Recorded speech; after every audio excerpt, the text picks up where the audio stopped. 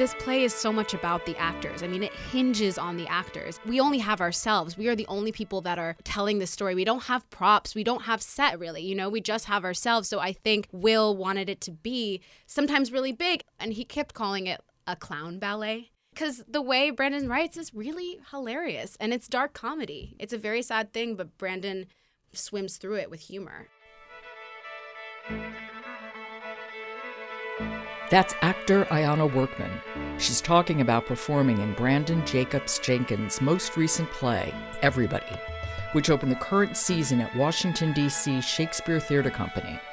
And this is Artworks, the weekly podcast produced at the National Endowment for the Arts. I'm Josephine Reed.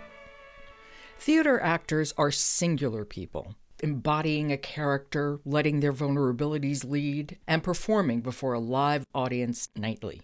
I think as a rule, they're very brave, a little mad, and I admire them greatly. Still, nothing quite prepared me for what playwright and MacArthur Fellow Branden Jacobs-Jenkins puts his actors through in his play Everybody. Everybody is inspired by Everyman, a 15th century morality play about Christian salvation and how to achieve it. Jacobs-Jenkins adapts it for contemporary ears and sensibilities, not the least of which is renaming and reframing it as the more gender-inclusive Everybody. Here's the plot. The character Everybody is visited by death, ready to take her to the great unknown. Everybody protests she is just not ready for this, and asks if she can have some time to find a companion to join her. Death agrees, sure, if anybody's brave enough to come along. So Everybody approaches friendship, kin, cousin, and stuff, and tries to convince one of them to go with her to meet death. As if playing allegorical characters isn't hard enough, Branden also adds an additional challenge. The actors playing Everybody, kin, cousin, friendship, and stuff rotate their characters, and they are reassigned roles by lottery via balls in a bingo cage. At every performance, these 5 actors find out in front of the audience which character they're going to be performing that evening. And keep in mind, this includes the character of Everybody, who's the lead and is on the stage for the entire play. It's bold, it's innovative, it's a praise song to live theater, and it takes an extraordinary amount of preparedness and just plain chutzpah on the part of the actors. Ayana Workman is up for the job. She is a young actress, really just beginning her career 4 years out of the conservatory, and she brilliantly played the role of cousin the night I saw Everybody at the Shakespeare Theater Company in D.C. Given her youth, Ayana has racked up a pretty impressive resume. She's already played a number of classical roles. Juliet in Romeo and Juliet, both at New York City's Public Theater and the Shakespeare Theater Company, Perdita in Winter's Tale, and Banquo in MacBeth. Still, I wondered if she knew what she was getting into when she auditioned for Everybody. I did. I auditioned for the original production, and when I first read it, I fell in love with it. I thought it was so clever. I thought it was so funny. I thought it was so weird. And I thought it was also really ambitious. I was like, how the hell are they going to do this? How are they are they actually going to memorize the entire play? Because if anyone knows Branden's work, he writes a lot. He writes so much, kind of similar to Shakespeare. I've been saying this a lot, but he very it's much in my has, notes too. Yeah, he has such a meticulous way of his language, and everything is so intentional. But there are a lot of, for lack of a better phrase, stream of consciousness aspects of it. So my immediate thing was how is someone going to be able to learn all of this?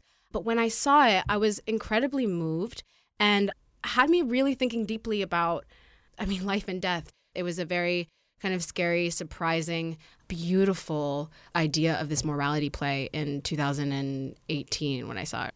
It intimidated me, but it also really excited me. So when I got the opportunity to audition for it again, and I actually was cast in it, it was funny because everyone that I talked to said that I was crazy. They're like, what are you doing? It's going to be so hard. And I was just really excited for the challenge. I had done a lot of classical work in the past, and I've been really lucky to do a lot of Shakespeare, one of the most challenging writers in all of theater history. So I was like, let me go to the next thing. So I was really excited for the challenge, but I don't think I really knew how hard it really was going to be. I mean, in theory, it was like, oh, cool. But in reality, it was very challenging. It pushed all of us, I think I can speak for all of us, to our past our limits. And it pushed me to discover like what I could really do. I mean, I feel like I can do a lot after this. I bet. Yeah. I no doubt. Okay. Because it doesn't even mean you have to know the lines. And I mean, that man writes. He writes. But you have to know the blocking. You have to hit the marks. Yeah. Mm-hmm. So that's also a lot to think about. Mm-hmm. And every single character's marks. That's what I mean. Not even one character. Yeah, you got to know in the same scene. So you have to know, everybody's blocking, but also cousin and kin's blocking. So that was definitely a mind puzzle. Yeah. For a minute. I really want to know what the rehearsal process was like. Will Davis is the director. He's a genius. How did he unpack this for you? What was that first day like? Well, he made it seem like it was going to be a very simple process. I mean, his enthusiasm and his excitement and his play, I don't know what it would have been like if we didn't have a person who was so open to play. Will Davis is not only a hilarious person, but he's so open to everything that an actor is willing to say or do or offer. So he was so much of like, okay, so what we're going to do is we're going to approach the rehearsal process like the lottery. So every single day, you're going to pick a character out of a hat, and we're going to start building the scene with the character that you've chosen. So if I chose everybody and Kelly, who's in the cast, chose friendship, we were going to build it from there. And then we would get however far we got to, and then we would swap. But we discovered quickly that it was very difficult to remember all the things if we kept going of each character's, like, of the blocking. So about like a week in, we decided that we would block a scene with one iteration of the scene, and then we would swap in, and we would have another actor come in and play the same characters. And through that, we started to give and take and respectfully steal. Well, I was going to ask you that. If you're working with a cast that is not just playing a role that you're going to be playing. Yeah. You're playing a role that you're going to be playing with them maybe the next day. Yeah. So I would imagine you're both inspired by that and you steal. Yeah. This idea of imitation. I remember as a kid I learned imitation is the highest form of flattery. It really is. Like, I get to work with these amazing actors with these amazing ideas. And we very quickly were like, actually, like, this is an amazing idea. Let me take this. Let me take this. And it created this equality, and it created this trust, and it created this like beautiful mechanism of we're all in this together. You're just so connected with each other and so trusting of each other. And so like there's this equal playing field and playing ground that we created from jump because we had to trust each other, that just like created this beautiful connection. And we all have each other's back for anything, through anything, every single day, because we also all know each other's lines. So if anyone's like in a rut, we can pick up on that. You know what I mean? So it's all very connected and equal. Well, yeah, because I was going to ask you how the cast works together and what's unique about being in this cast because of the way the five of you are literally switching out on a whim, literally by the roll of the dice. Yeah, I think this cast is really special and really unique. Will I don't know how he did it, but he picked 5 individually different people. We all come from different backgrounds. We all identify as different things, different races, different pronouns. So we all have a very specific individual interpretation of the characters. So I think Will did a really good job in being able to tell a very specific story depending on who is playing each character. I think for some of us, for the first time, like, we were able to give really who we are. We're not fitting into any character. We're just giving who we are. I get to actually just play myself. I don't have to fit into a character, and same goes with everyone else. There's an honesty there. Yeah, and also because you're not playing a character as much as a concept, an idea. Yeah. And it was an interesting process in the beginning because I think we had a conversation once. So I was like, okay, so we called it the accent play for a minute because every single time we would go in with a new character, we would have a different accent because our ideas was like friendship is like this, and kinship is like this, and cousin is like this, and then there's stuff, and stuff is very like, or stuff is hungover, or stuff is manipulative, or whatever it was, and we tried it that way. That's the cool thing about Will is that like no idea was wrong. We tried so many different things. I mean, this play has had so many different iterations. If you came the first day of previews and you came now, you wouldn't recognize the play. It's changed so much. Yeah, it's interesting because theater itself is so ephemeral, no matter what, and it's what I love about it. No matter what play you see, on a Tuesday, the person who sees it on Wednesday is seeing something else because Definitely. it's different. It's live theater. Yeah, different energy, different moment in time. Exactly. Yeah. But everybody is that way cubed. Yeah, times a bajillion. Yeah, times a bajillion. Because you're literally seeing a different play. Exactly. And even if you're playing the same... And you're playing a different play. Exactly. You're playing a different part. And even if I played everybody twice in a row, the chemistry between each other character is going to be different. The story is going to be different if I have one actor one night playing friendship and I'm still playing everybody and a different actor is playing friendship. You know what I mean? Like that, quite that. So there's a lot of improv there. That's what I was going to ask So you, much if there is improv, because it's not like an understudy where if an understudy plays everybody but the rest of the cast is playing who they usually play. Right. There's still something like anchoring. Exactly. Whereas with this, there's none. There's like very little things that you can latch onto. Which makes me think if how much improv is involved from performance to performance. I mean, we do have some anchoring in there. I don't want to say that like it's all improv, no, right? And like, that is true. In the beginning of the show, I don't want to give too many spoilers, but if you are playing everybody, right, and you haven't played everybody for a minute, you have a character at the end who represents love, who has been doing it every single night, who's watched the show every single night. And the actor is so generous and lovely and beautiful that you can rely on that person if you're feeling lost. So there are things to hold on to. And then, yes, the blocking. The overall blocking is similar, but within it, there's a lot of room to play, which is kind of such a freeing blessing. You know, you don't always get to do that. You have some plays where like you can't move your pinky this way, or you must not like you can't turn left this time. You have to turn right. You know what I mean? And this is just like a freeing thing of like everything is right. Like whatever you are, whoever you are in that moment is correct because it's who you are in that moment, and that's what we're following. And that's what this audience is caring about is what is everybody in this time, in this moment at that night. You know.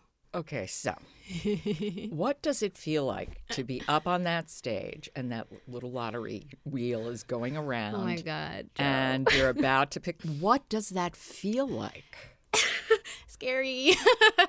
I mean, it changes every night. There's some nights where I'm like, I'm ready for this. Like, I'm so ready. I want to play everybody. And then there's some nights that I'm like, you know what? I would rather not do it tonight. And that's the night that you'll probably get everybody.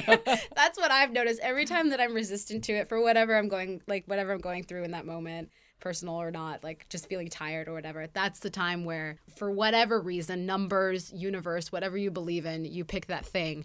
And you just have to say yes. Like no matter what, like if you want to do it or not, you're going to do it, right? You don't have any time. You pick the thing, you open it, you see that you're playing everybody, everyone sees who they're playing, everyone leaves you, and then it starts, you know? So the only option you have is, it sounds cheesy, but like it's just to say yes. Well, it's so much like life. I mean, it's so really much like life. You don't know what's going to happen. We make all these plans, and then who knows what's going to happen? Exactly. Life always has something in plan for you, in store for you. You never know what's going to happen next. And that's, I think, why Branden decided to put this lottery into it. One of the many reasons. Maybe it's just to torture it. No, but I think it's because it's reflecting the randomness of death. You know, you never know when you're going to. Sometimes you do, a lot of times you don't. So, yeah, I think it's very representing of life, and I think a lot of people can relate to it. And it's been very visceral for many people, and I think they've been very, very affected by the lottery aspect, but by also just like being offered to death. Is there one character that you really don't like playing? That's a good question. Or I never get that one. Who's sort of at the bottom. It's just like, I can do it. Oh my God, I never get that question. Only because I would. Yeah. Was there one that I was like, I don't want to do that? Okay, so just for like logistical reasons, I think it would be stuff. Now, I will tell you that in rehearsal, when we were doing the lottery, I always drew stuff. It was my favorite. It was what I auditioned with. It's like one of the first table reads is what I read with. I loved stuff. Constantly got it. It was like the running joke, like Ayana was stuff. Since we started, I've drawn it twice. Only twice. So I think it's not necessarily my least favorite because I think it's one of my favorite scenes. But since I haven't done it much, it's kind of nerve-wracking because I go up there and I'm like, oh, when's the blocking? What am I supposed to be doing? Da, da, da, da. So in that way, if I had to say my least favorite, but I actually like it because it's fun. Once I'm up there, I'm just like, I just let go and and say yes. And I played it really recently, and it was a really fun time. Is there one that gives you a tremendous amount of joy portraying, or Cousin. I've played Cousin a lot, but I think Cousin is so funny.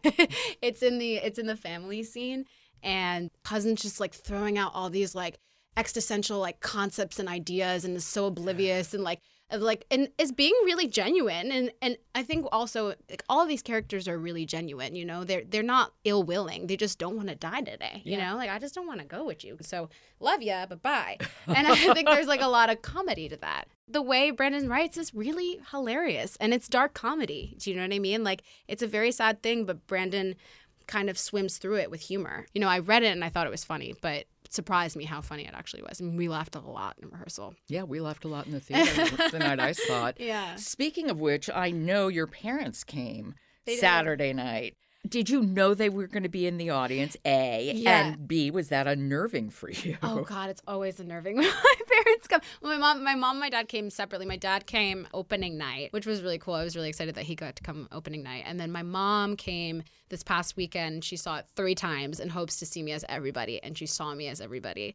She loved it. They both really loved the show. It's nerve-wracking to have my parents in the audience because both of them are artists, and both of them have very like specific views on art, very different views on art. They're quite special, I think, but they love me, you know, and they love anything that I do. I always joke like I could just stand up there and fart and they would be like, bravo. You know, they're really proud of me. I always get a little nervous when my dad is in the audience because I really, really respect his opinion and I want to know what he thinks at all times. But he really enjoyed the show and he had a lot of questions. And my mom's was a dancer and a choreographer. My dad's a musician and they often made pieces together.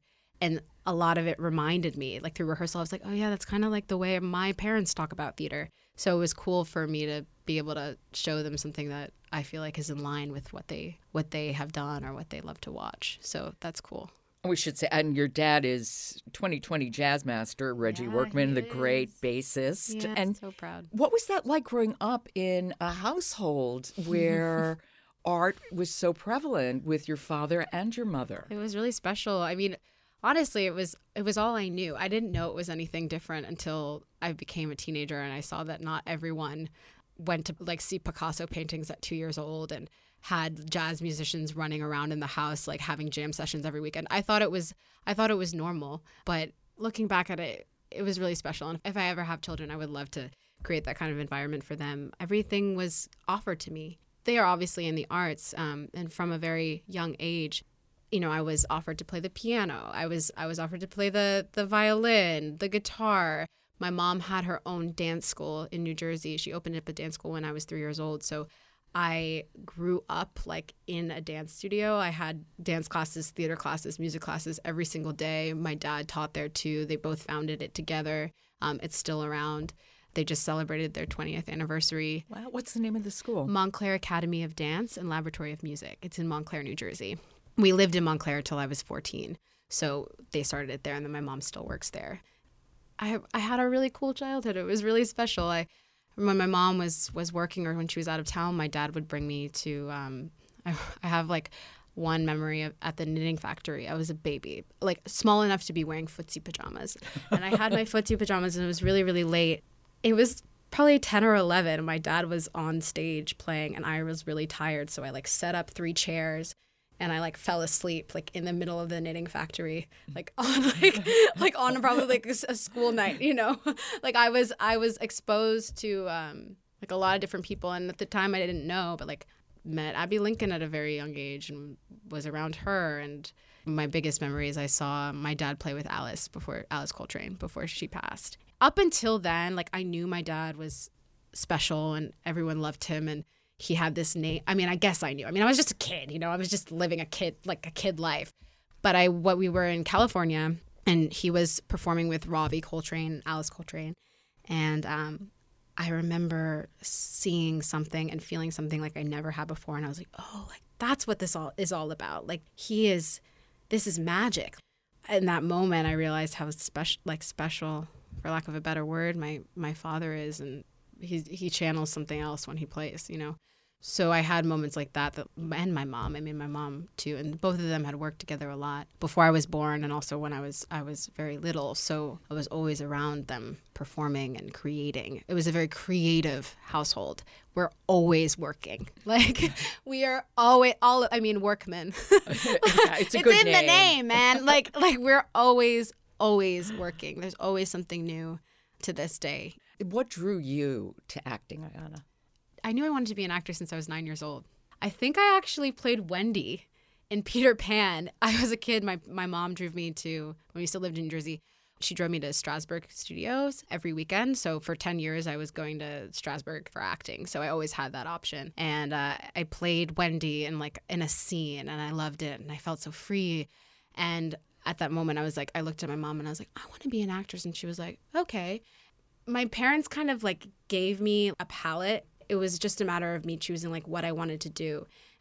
I loved to dance, but I felt more free and more excited. I always loved movies. I always loved plays, and I really wanted to be an actor since I was a small child. And then I dabbled in other things. And then when it was time to go to college, I remember my dad was like, if you're gonna do it, do it. So then I decided to go to conservatory. He was like, just go for it. And then, when you graduate, you still have your entire life ahead of you. If you want to change it, change it. But my dad was a huge part of this. And my mom was always there, encouraging me to. No matter what I did, she would be there for me. Do you remember your first professional role? You might not. That's fine. Well, okay. Technically, it was when I was still in college. It was a show written by my mother called Guernica Continuum. And it was my freshman year of college. And it was in Slovenia, where my mother is from. My mother's Slovenian. I go there every year. I speak Slovenian. And she produced a play at SNG Maribor. Maribor is the town where she's from. We have a home there. So that was the first time that I was professionally, I was in a playbill and there was an audience and all that, and I got paid. And that was the first time. But my first professional role in America was Juliet in Romeo and Juliet at the Public Theater. Oh, not small potatoes at all. Yeah, what a debut. No Are you serious? I'm serious. It was pretty insane. That was my first professional role. Okay, walk me through that. What was that like? Insane, Joe. It was crazy. It doesn't get old. It was the coolest, most special, lucky, most beautiful thing I've ever gotten to be a part of. I had graduated college in 2015, and I had been doing local stuff and working with friends and working on unpaid jobs a lot, just trying to get out there, trying to get connections. And I got an audition for Juliet. I didn't think I had a chance. So I just went in there full throttle and worked really hard and had a bunch of auditions, 5 or 6 auditions. They kept calling me back, and then I booked it. And it was for the mobile unit, which is a program that the public has where they take a Shakespeare play and they bring it around New York and all of the boroughs. And you go to community centers, you go to art centers, and then you also go to prisons, correctional facilities. And you go to homeless shelters or different kinds of community facilities. So that was dope. It was the coolest first job ever. Because not only was it Juliet, beyond that, I was able to tell this story to people that really, really, really wanted to hear it and really, really were hungry to be brought into a different world for 90 minutes. And who don't often get a chance to go to theater. Yeah, it was so special and so uplifting and so encouraging. And it started my career off in a very interesting way where I kind of understood why I was doing it right away. I was like, I'm doing it for this reason. I'm doing it to tell stories to people who really need them. And then I came to STC right after that and played Juliet again. It all unfolded. And then it all unfolded. And Yeah. that's the Shakespeare Theater Company. Yeah, where, Shakespeare of course, Theater Company, yes. You're now doing Everybody. Yes. You mentioned you've done a lot of classical theater and Shakespeare and the biggies, too. Yeah, I guess I have. What draws you to Shakespeare? I find Shakespeare to be a template. First of all, so beautiful, right? This language is absolutely stunning. But more than that, the stories, I think the reason why we still do it, they're so relatable and epic and human that they can be molded and changed and shifted to any time period. Any kind of person can be speaking at any location. So I felt like I could fit in the world of Shakespeare. I felt like I didn't have to jam myself to be someone else. I felt like I could, like me as Ayana, could be Juliet. I felt that the worlds are as open and as inclusive that any kind of actor can be a part of it. So not only can I be in it, but anyone can relate to it. And that was a huge experience of me doing Shakespeare, was playing Juliet and being an African-American young girl. I had some experiences of audience members telling me stories and saying thank you for being up there and representing me. And I'm lucky that I started there because it affirmed why I'm doing it and is still why I'm doing it. You know, you mentioned auditioning, and that has to just so suck. I mean, seriously, that has to be one of the hardest things in the world to do. How do you prepare yourself for it? And how do you take care of yourself? Oh, that's a good question. Well, how do I take care of myself? I'm lucky that I've gotten a lot of chances to audition, being in the profession for 4 years now professionally. But, you know, you have to just trust in yourself. And I know that sounds a lot easier said than done, but there's so much that goes into it that's beyond your control. All you can do is offer what you have. Do you know what I mean? And my version of that is working really hard to be able to let it go. So everything that I get, whether it be classical, 5 different scenes, or whether it be 2 lines on a TV show that says, "Would you like some more water, sir?" Whatever it might be, I prepare as much as I need to for that, and I do all of my homework if I have the time to do it, if I'm lucky enough to have time, and if not, I do it as much as I can. And then I let go and trust that, like, if it's meant to be, it's meant to be, and know that I put my best foot forward. As long as I'm doing as well as I know I can do, that's all I can do. And I know that the person on the other side sees that and maybe will remember me for another thing if I don't book that thing. But I'm very at peace with the fact that I don't have much control. And I think that actually helps me be okay with it and keep going. There's some things that hurt more than, you know, there's some things that, you know, you really, really want and you don't get it and it's sad. But I got some advice a little while ago. You get 24 hours to be sad about it and then you move on because, you know, the next thing might be right around the corner. And that's the cool thing is, like, I know in my career, I've gotten the coolest opportunities. I've gotten a lot of no's, but the yeses that I've gotten have been really important. So I just trust that the right yes is down the line at some point. Yeah. And what's next? Do you know? I do know. It was just announced, so I can say it. So in this past spring, I did an all-female production of MacBeth by William Shakespeare. It was through Red Bull Theater Company at the Lucille Lortel Theater. And we are remounting it through, we're remounting it through Hunter Theater Project, who's run by Gregory Mosier. And he saw the show and he was like, I really believe in this show, so I want to bring it to my program. So that's going to be happening in the beginning of January and running for a month till the beginning of February. So I'm going back to that cast, and there's some of the old cast and there's some new people coming in.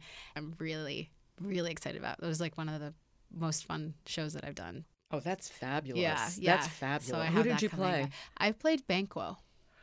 Yeah. But there's a twist. So it's a modern adaptation. So it's a bunch of schoolgirls. The concept is that we love this play called MacBeth. So every day after school, we go into this junkyard essentially and like put on this play.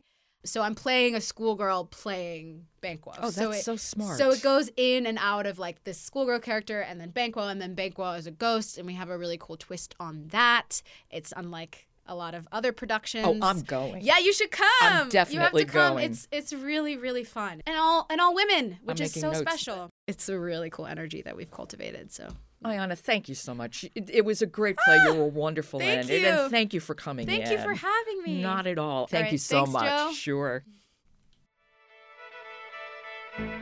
That's actor Ayana Workman. You can find out more about her and her upcoming performances at ayanaworkman.com. And if you want to know about NEA Jazz Masters, just go to arts.gov. You've been listening to Artworks, produced at the National Endowment for the Arts. You can subscribe to Artworks wherever you get your podcasts, so please do. And leave us a rating on Apple because it helps people to find us. For the National Endowment for the Arts, I'm Josephine Reed. Thanks for listening.